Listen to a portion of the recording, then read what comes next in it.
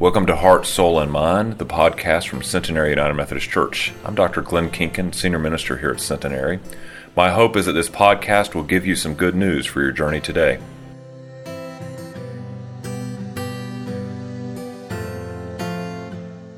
If you would take out your Bible or the Pew Bible in front of you, or open up your Bible app and turn with me to Luke's Gospel. We're going to look at chapter 15, verses 11 through 14, as we consider what it means to be stewards of the resources God has given to us. Hear with me now the words of the Lord. Then Jesus said, "There was a man who had 2 sons. The younger of them said to his father, 'Father, give me my share of the wealth,'" mean inheritance, "that will belong to me." And so the man divided his assets between them. And a few days later, the younger son gathered all that he had and traveled to a distant region. And there he squandered his wealth in dissolute living. And when he had spent everything, a severe famine took place throughout that region, and he began to be in need. This is the word of God for us, the people of God. Thanks be to God. Would you pray with me?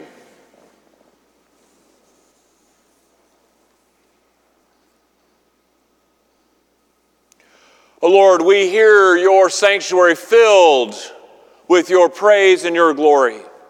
We have laid our petitions at your feet, and our souls have cried out for your direction. So as we hear your word read and proclaimed, speak, for your servants are listening. Speak so that we would hear those words and be changed and go forth from this place not as mere hearers of your words, but as doers of your words. In your Son's holy name we pray. Amen. So spending any amount of time, if it's just catching the headlines at the grocery store and the Wall Street Journal, or really pouring into it, or even the Winston-Salem Journal or the newspaper, wherever you might be, it's a bit of a precarious time in our economy, isn't it? I mean, it's really, you don't have to really be a rocket scientist or an economist to figure this out. I mean, inflation is up, the stock market is down, interest rates are up. I mean, things are so bad that if you were to go to Kohl's to buy a new pillow, you find that even down is now up. I did that for free. So our economists are flirting with this R word. They're trying to decide, is it time to declare it? Is it time to hit that button and say, pay attention, we're in a recession or not? But the interesting fact is that as part of this congregation, there are about 6 generations of members in this church. And in those 6 generations, we have seen this before. We have seen downturns. Maybe we've heard stories from our parents or our grandparents about the Great Depression, or remember the stagflation of the 80s, or the dot-com burst in 2000, or even the Great Recession of 2008. So with all that in mind, just to let you know that this week was payroll week in the life of the church, and I got what I like to refer to as my love note from you all. Thank you very much. And it begins this constant process, somewhat much in your household the same way it is in mine, that when you get paid, you start to pay the bills. And it begins this race to see if you can get to the bottom of the stack of bills with a little bit of jingle left in the jar or not. Where you want to get down there and you want to say that all the bills are paid and there's still money in the bank. But in these economic times, that's not always the case for everyone in the world. It's not always the same for us to be able to say, yes, there's still jingle in the jar when we get to the end of the month. Sometimes it's because of hardship like job loss or a calamity in life, unexpected expenses. But other times, if we're really honest with ourselves, it might be a bit of our own fault. What do I mean by that? I mean, it's really a question of stewardship. That's really what we're talking about. It's stewardship. And remember last week, as we started talking about this and we looked at creation, what we began to realize that a steward is one who manages the affairs, the property of another. This choir gave us an example of stewardship. They have been given a gift by God to sing, and they're using it wisely. Thank you again for that. Kathy talked about stewardship in her household, how she and Chris and their family look at giving, at managing what God has given to them.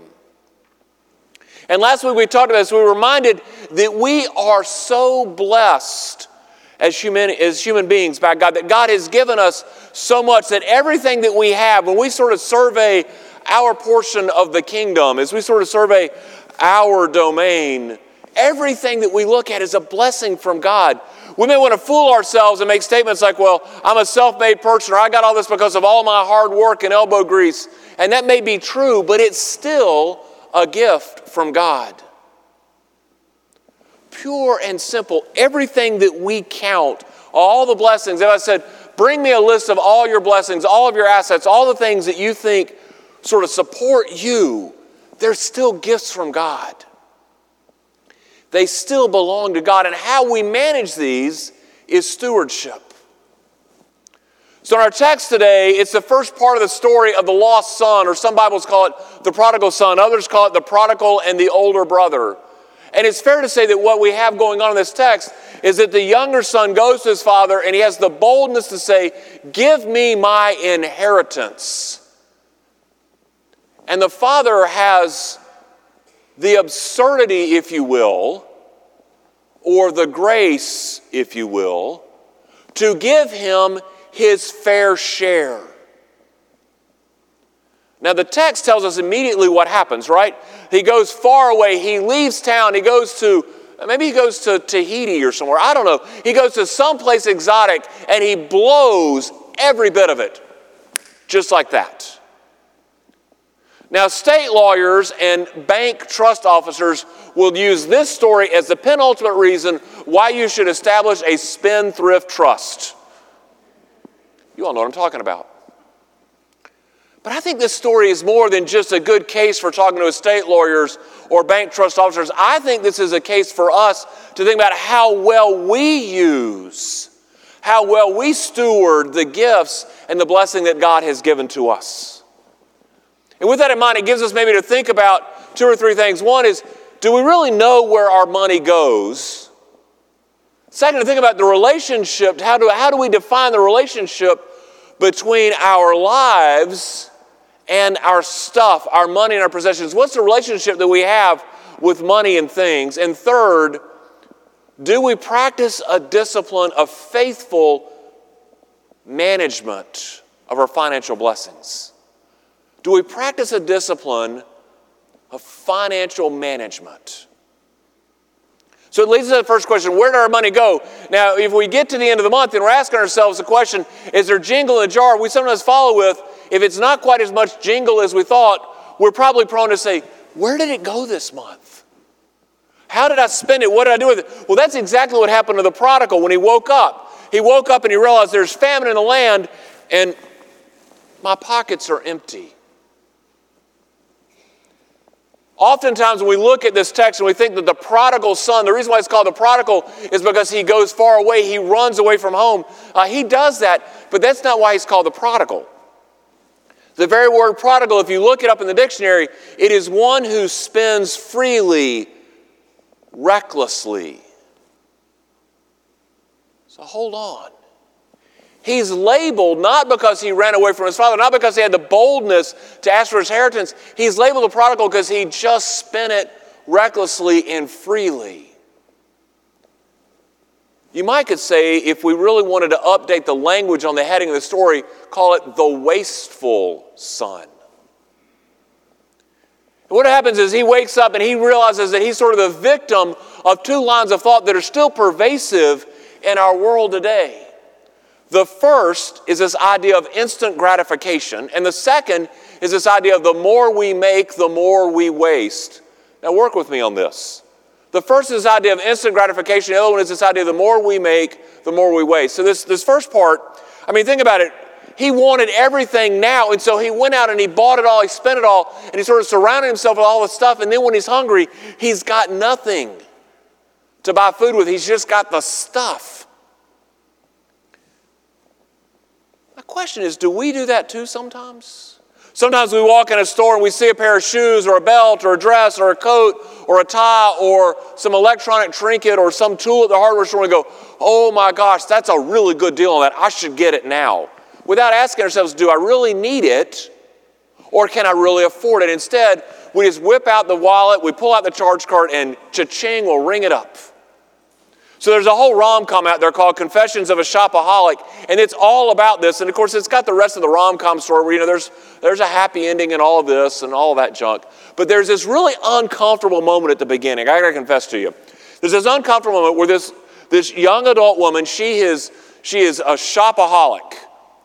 And she's dodging the creditors. They're calling the house. They're telling her roommate, don't answer the phone, don't answer the door. It's not the pizza guy. It's somebody to tell us that it's another notice past due. She says, I'm going to get my life together. I'm going to get it together. So she goes to the store. She's going down the street. She looks at it and she sees the perfect pair of shoes. I mean, those of you that are into shoes, you know what I'm talking about. So Kate May and Tammy really like shoes, and if I said the perfect pair of shoes, they can describe it immediately, what they would go buy. And she sees this perfect pair of shoes, and she goes in. She's got these two voices that say, you can't afford it. Oh, you deserve it. You can't afford it. Oh, you deserve it. She puts the shoes on the counter, and she says, ring me up. The total comes up, and she hands out her credit card, and the guy goes, this is declined. There's not enough room on your card for this. She puts an O on it. There's not enough room. There's not enough room. And there's this anxious moment for me, and if you've seen this movie, maybe for you too, where she goes, we'll put $5 on this one, 10 on that one, 20 on this one, 15 on here, and I think I've got $2.12 in cash. Should this cover it all? Should she be buying these shoes? No. But instant gratification, it's a painful reality for some folks in our world that we fall victim to this. The other part of that question, where does our money go? If it's not to the instant gratification, it's the more we make, the more we waste. Now, there's a couple of real examples I want to give you this. If you have ever given your child $10, $20, shoot, $40 to go on the school field trip to the zoo, how much money comes back? Do you get any change back? No. I'm wondering, there's a reason there's a $100 stuffed tiger at the zoo, because there's a chance that if you send your kid with $100, you've just bought a stuffed tiger. I'm convinced of this. You're not getting any of it back because it's burning a hole in their pocket and they don't understand it. They just see, I got to have it and I can afford it. A few years ago, I met a guy named Jeff. He became a friend of mine. Jeff, in his career, was involved in sports and specifically Major League Baseball. And at one point in his career, he was the traveling secretary for the St. Louis Cardinals. And the traveling secretary is one of the coolest jobs I think you could have had at that time. He was responsible for making sure that all the plane reservations, all the buses, so there's a traveling secretary, I'm sure for you all, that's how you're on the Carolina bus. So, by the way, no, we're not doing a tune-up game with the men's basketball team after church. The Carolina bus is here for the choir, so just be really clear. But anyway, the traveling secretary is responsible for all that, but he's also responsible for handing out the per diem, read that to mean the meal money for each city when they arrived. So they had arrived in a city for a three-game stand, and he handed the players the meal money. Now, these are highly compensated athletes, and the meal money is still a pretty good deal. Those of you that travel for business, it's probably better than your meal money. I got to be honest with you. Jeff told me stories. But these guys come back the next day, and they come to Jeff, and they go, Mr. Jeff, could we get an advance on next city's meal money? This is the next day. They've only been there not even 24 hours in advance. And he goes, whoa, what happened? He's thinking his guys got robbed. He's thinking they lost their money. He's thinking that maybe it's not enough, and these guys are super hungry, and he's worried about taking care of his players. He said, where did all your money go? And they all sheepishly smiled, and they pulled out gold ropes. Major League Baseball players, if you're really good, apparently you need to have a gold rope necklace, and so they blew all their meal money on a gold rope.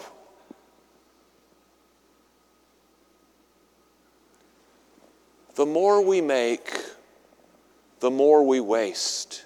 It's those impulse buys. Sometimes we get to the end of the month, we say, where did our money go? It's to these impulses. So one of the things that we've got to do is break these habits, because this is not what God wants for us, to be impulsive like that. Instead, like faith, we've got to have some discipline in our lives. And so one of the ways that we do that is think about impulse buys. How many of you go to the grocery store hungry? Don't raise your hand. I'm not going to call you out. But think about this. Is that you? I did it once or twice.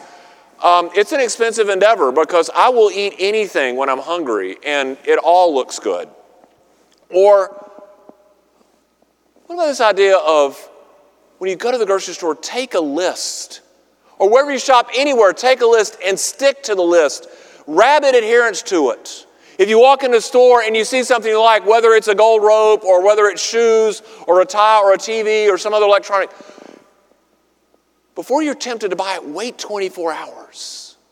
Make a pros cons list. Look at the cost and the rest of it, its impact on the bottom line of the jar at the end of the month. See, when we're better stewards of the resources that God has given us, we ask first, where is our money going? Not where did it go, but where is it going? And sometimes we ask ourselves, where and how do we live like prodigals?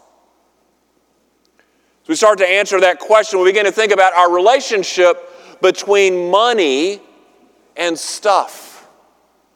Now, let's just face it, we're all consumers. That's just who we are. It's part of humanity. We just have to consume. Like we have to eat, we have to have clothes, we have to have places to live. We're all consumers, but that's not why we were put on the earth. That was not why we were created. Matter of fact, in order to really develop a better relationship with money and stuff, we've got to realize who we are and whose we are. Get back to those kind of fundamentals. It starts with being very clear about our purpose and our calling. Now, the marketing world, the wheels of commerce, they tell us that we should buy and that we should consume, that we deserve it, that we should treat ourselves like that perfect pair of shoes, or that we should keep up with the Joneses, that we need to redo our wardrobe to be hip or cool or whatever the phrases are. That's what the world's marketing forces tell us. But what is it that God tells us? God tells us, I created you to care for creation, to care for people, to care for the needy, to care for your families. The Bible tells us that what are we to do? That we are to seek justice, love mercy, and walk humbly with our God. So if we want to get back to the fundamentals of who we are and what we're supposed to be about, then we need to be clear about those purposes, about what the Bible says. And when we're clear about that, then we begin to use our resources, our finances, our money for this purpose and this purpose alone. So as we get in tune with that this week, as we begin to think about what our purpose is, what God is calling us to be and who God is calling us to be, then maybe let's sort of reflip the script and let's set some goals. 3 different types of goals. The first goal, let's set some short-term goals for our lives. This week, set 2 short-term goals for your life. Then set 2 midterm goals. Set 2 long-term goals. And then think about how your blessings, your finances, your money can be used to achieve those goals and to build the kingdom for God. Because that's what really stewardship is about, isn't it? Is aligning our blessings with our divine purpose, with God's intended purpose for our life. And when we have those goals in front of us, then it should really focus on how we actually use our money. We understand that we have tendencies to act like prodigals and we want to put that aside. We understand who we are and whose we are and how we want to live. Then the final step is where the rubber meets the road, and it's just like growing in faith. It's about disciplined use of those resources. So if you've been laying on the couch for the last 2.5, 3 years and you decide that you want to run a marathon, you just don't sign up for one and go running tomorrow, do you? No. You do couch to 5K, then 5K to marathon. You do a training plan. If you want to read the Bible, you think, gosh, I really want to know what's in this book more than what we hear on Sunday morning. I think I want to read the whole thing. Then read it every day. You can read the Bible in a year. There's whole plans for that.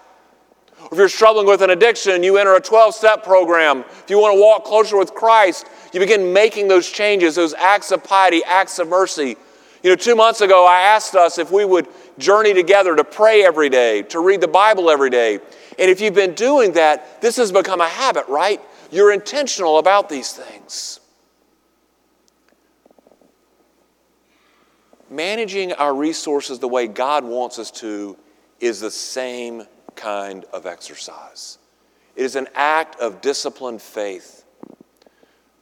So the first step of this is to figure out that you need a budget and a spending plan. Friends, I got to tell you, if I say to you, how are your finances? You say, well, all the bills are paid and there's money in the bank. That's not a finance plan. That's just a fact that's either yes or no. A couple years ago, I met a car dealer in Greensboro, Royce Reynolds. Many of you may know him. Royce worked with me on the foundation, United Methodist Foundation Board of Directors. And Royce's favorite phrase was, if you can't measure it, you can't manage it.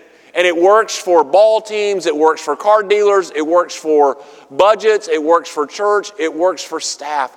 If you can't measure it, you can't manage it. So the first step for us to be disciplined is to come up with a system, to build a budget and a spending plan. And there's 6 parts of that I want to sort of give you some thoughts to think about. The first is that when you put that together, the first step in any financial planning is tithing and giving. Now here's why that's important. Tithing is 10%. The Bible says in the Old Testament, it's the first fruits of our harvest. It's all the blessings that God has given to us, right? Everything that we have, God has given us, and when we return first fruits, as the Bible asks us to, it's our way of saying thanks. Now, that biblical standard is 10%, which means we get to keep 90% of the blessings. I mean, that's amazing. God gives us all of this, and we say thanks with a small portion. Hey, if you're not giving 10%, but that's the goal, it seems like a steep hill to climb. Just take a step forward, increase it by 1 percentage point, and see the difference that it makes. The second step is to create that budget, to figure out where your money goes and where you want it to go, how it aligns with those goals and visions that you have. And there's all kinds of resources to help you keep that and to manage it. Now, if you hear the word Excel spreadsheet and it makes you freak out and go into hives, don't panic. Don't use that. If you hear the word Excel and you get excited like me, then there's your tool. Build your budget with that. But if you freak out with the word Excel spreadsheet, there are apps. Go to the Apple Store, the Google Play Store, and just type in easy-to-use budget apps or something like that. There's a whole slew that will pop up. Some you have to pay for, some are free, but start somewhere and build that budget and track your spending. The second is to simplify our lives, to simplify where we spend our money. We'll talk about simplification a little bit more next week. The third brings us to this idea of an emergency fund. All the financial planners say that you should have in liquid savings and liquid holding about 3 months' worth of income. Let me tell you why you do that. It seems like that every time I need to buy a set of tires for my car, it's Christmas. Or, like last year, I got to the joy of buying a new washing machine just as one of my daughters came home from camp. Now, the option is you need a washing machine in general, but when the camp clothes come home, and those of you that send kids to camp know you have 2 options. Wash the devil out of them or just take them in the backyard and burn them. Those are really 2 choices. A washing machine is essential. So that emergency fund helps with those unplanned expenses, those things that you don't know you need until all of a sudden it's right on top of you. Fifth, we talked a little about last week about credititis, how as Americans we have this tendency to ring it up and to charge everything and all of that. Well, let's stop that cycle. Let's stop that. So attack credititis by paying off those credit cards and use debit cards only. If you can afford it, that means cash in hand, one way or the other, use that. Now, and use credit only when you have to have those big items that you've got to finagle some things around, but you got to do at that moment. I go back to things like tires. If you've got to move some money around, you can put it on the card, but pay it off. And 6, come up with a long-term savings plan. When our kids were young, we started trying to teach this lesson. We did sort of like, we used peanut butter jars. And so we would give our kids $1 allowance, and we'd give it to them in dimes. And we'd teach them, in this jar is the money to go to church, the giving jar. You put a dime in there. Notice that that's a tithe. This jar is a savings jar. You put a dime in here. This jar is the do with it what you want jar. The rest of it goes in there. Now, it's a simple tool that we can use with our children, but it really applies to us as adults as well, though I really kind of want to advocate that maybe the jars need to be a little broader. There's still the giving jar, but the savings jar are things such as the emergency savings. Until you build that up, you need to sort of bankroll that one. There's the retirement savings jar. Please save for retirement. The third one is the wants and needs. That's when you decide that you want a new TV or you feel like you need a new TV. Now you have the money for it. And then the rest of it is the spend jar. See, friends, when we practice disciplined money management, we won't find ourselves in the far country, lost and in need like the prodigal.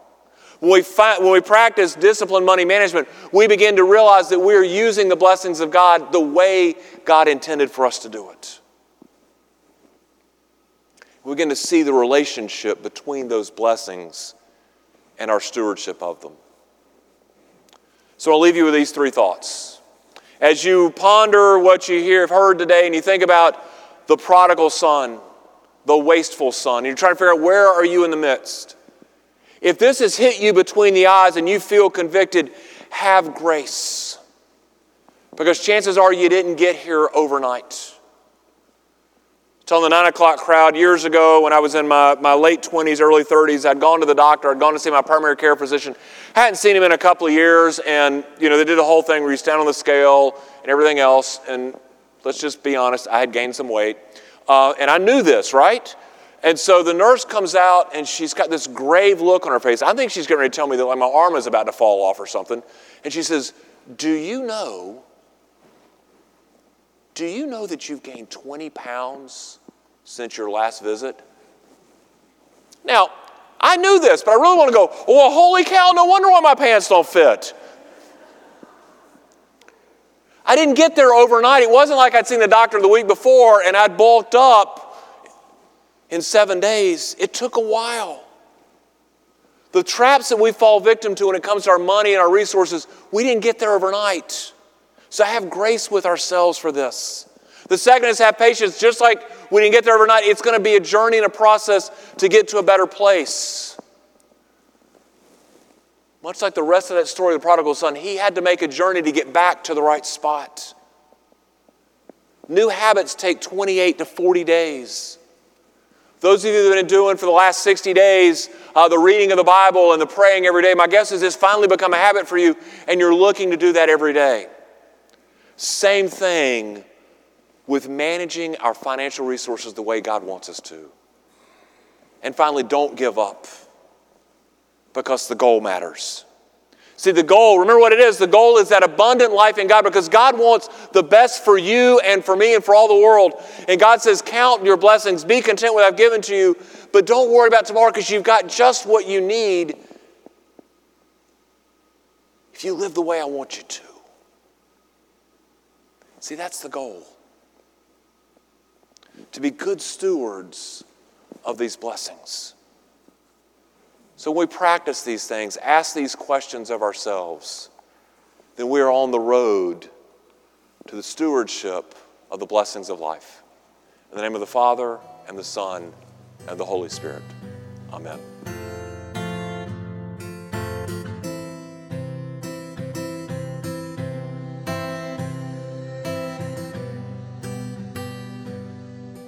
Thank you for listening to Heart, Soul, and Mind, the podcast for Centenary United Methodist Church. We hope that you will consider joining us for worship on Sunday mornings at 9 or 11 a.m.